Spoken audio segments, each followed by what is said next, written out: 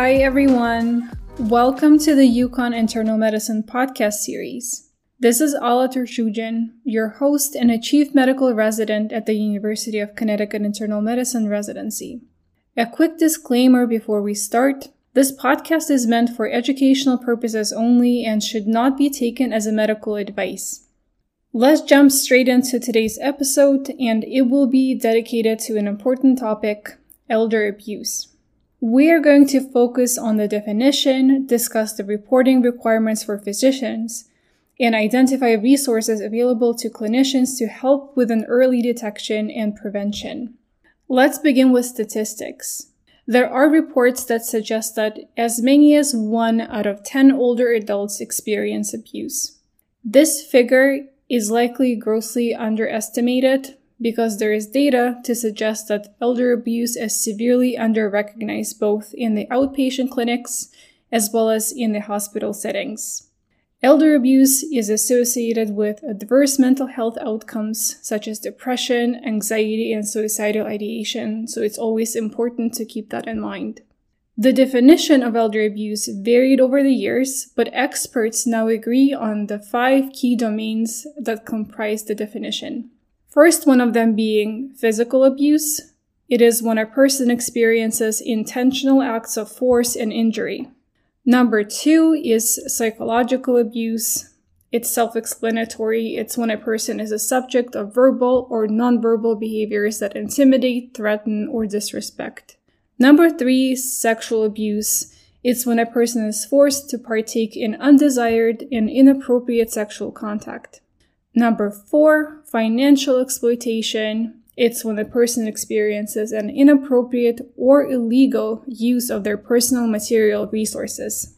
Lastly, number 5 is neglect, when a caretaker willingly or unwillingly fails to meet basic older adults' needs such as food, water, shelter, or medical care. So now that we know what it is, how do we screen for it? While the United States Preventative Services Task Force does not recommend routine screening for elder abuse, there are many organizations, including Joint Commission and the National Academy of Science, as well as American Medical Association, that favor routine screening. The Elder Abuse Suspicion Index is the tool that's most commonly used for screening. The problem with it is that it's only been validated in cognitively intact individuals. We define intact cognition with mini-mental state examination of 24 or greater. There are unfortunately otherwise no validated abuse screening tools in cognitively impaired individuals. In those cases, clinicians usually rely on information from collateral resources, including living facilities or family members. Important to note that all screening in cognitively intact individuals should be conducted with patients separate from their caregiver. In order to do that, this expectation should really be set early in the visit that the caregiver will be asked to leave the exam room at some point during the visit. So now let's talk about the Elder Abuse Suspicion Index itself. It consists of 5 questions directed to the patient. Each of those questions is corresponding to the 5 domains we have discussed previously. And one of the questions is answered by the clinician. The question directed to the clinician considers both history and physical exam findings. A yes answer to 1 or more questions is considered a positive screen and warrants further investigation. So now let's talk about risk factors for elder abuse. Cohabitation is one of the major risk factors. There are reports that have shown that older adults who live with several family members beyond just a spouse are at an increased risk. Low-income patients are also at a higher risk. Other important risk factors are female gender, isolation, and poor social support. Finally, and most importantly, let's discuss the interventions and what we as clinicians can do to help. While anyone can report a concern of elder abuse to Adult Protective Services, in all the states with mandated reporting laws designate physicians as mandated reporters. So physicians can help identify abuse early and connect patients to the right resources. In reality, however, fewer than 2% of reports come from the physicians. This is probably because lack of training or awareness, And this is the reason why this week's topic is so relevant and important.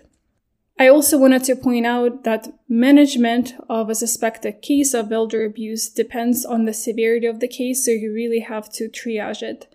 If there are concerns for imminent danger, immediate referral to Adult Protective Services should be made. In some cases, require hospitalization to ensure resources are available to develop a safety plan. If, on the other hand, patient is in no imminent danger, physician usually has time to develop a safety plan in the outpatient setting. However, reports still should be filed with Adult Protective Services as soon as you are concerned for elderly abuse. Safety plan includes noting emergency contacts, identifying a place where patient can go in the event of danger, and developing a risk mitigating strategies. I want to make a final comment regarding resources that we as clinicians have. It is important to keep in mind that whenever we have cases of elderly abuse, it is important to approach it from the interprofessional care team standpoint. In order to maximize this multi-pronged approach, we as clinicians should routinely make all members of the care team aware of our concerns. Thank you so much for listening. We hope you enjoyed this podcast, and we will see you in our next episode.